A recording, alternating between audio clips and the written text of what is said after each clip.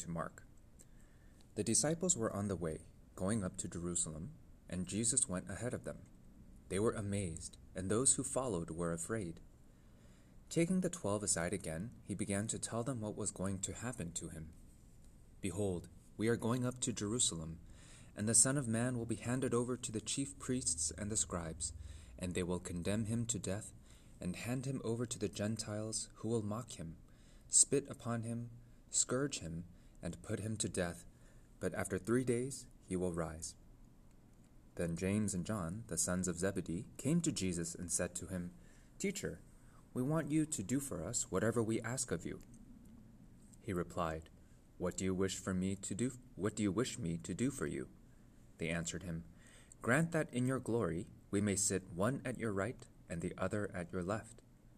Jesus said to them, "You do not know what you are asking. Can you drink the chalice that I drink, or be baptized with the baptism with which I am baptized?" They said to him, "We can."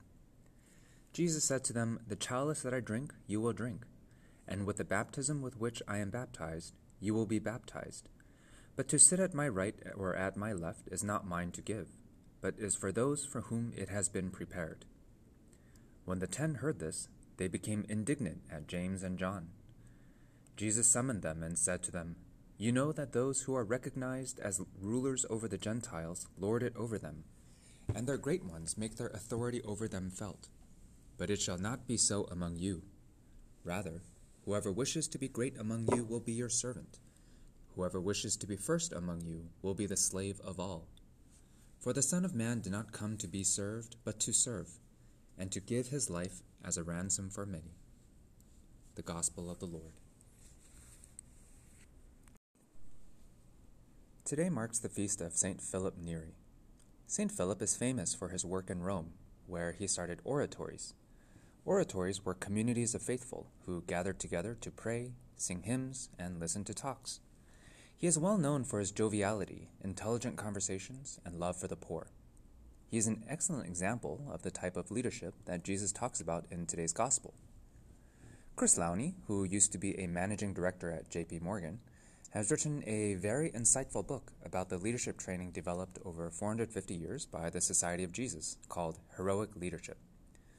A product of Jesuit formation himself, having attended a Jesuit high school and been a Jesuit seminarian for a number of years, Lowney incorporates 4 key characteristics into his leadership style: self-awareness, ingenuity, love, and heroism.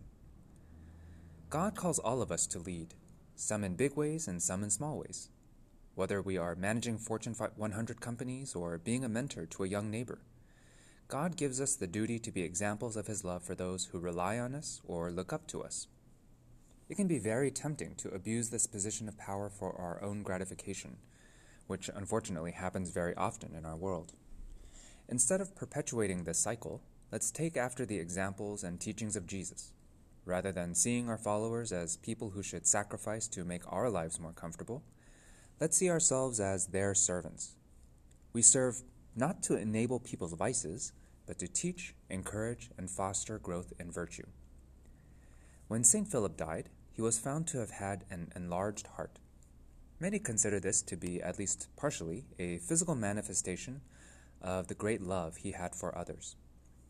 Let's also humble ourselves and open our hearts to serve those we lead with love.